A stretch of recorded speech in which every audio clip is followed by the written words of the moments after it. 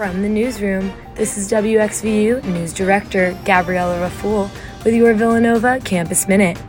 This week, Villanova announced policies for all on-campus student, faculty, and staff members with regard to COVID-19 safety for the spring 2022 semester. All eligible Villanova community members are required to have received an approved COVID-19 booster shot by January 31st. All students must schedule a COVID-19 test after arriving back to campus. Last semester's masking policy will remain in effect for all Villanova community members when inside campus buildings until all members have received their booster.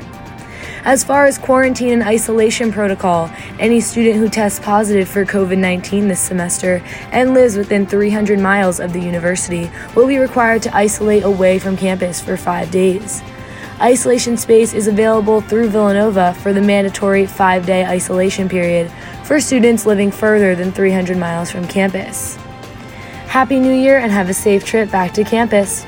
With this week's Villanova Campus Minute, I'm Gabriella Raful from the WXVU Newsroom.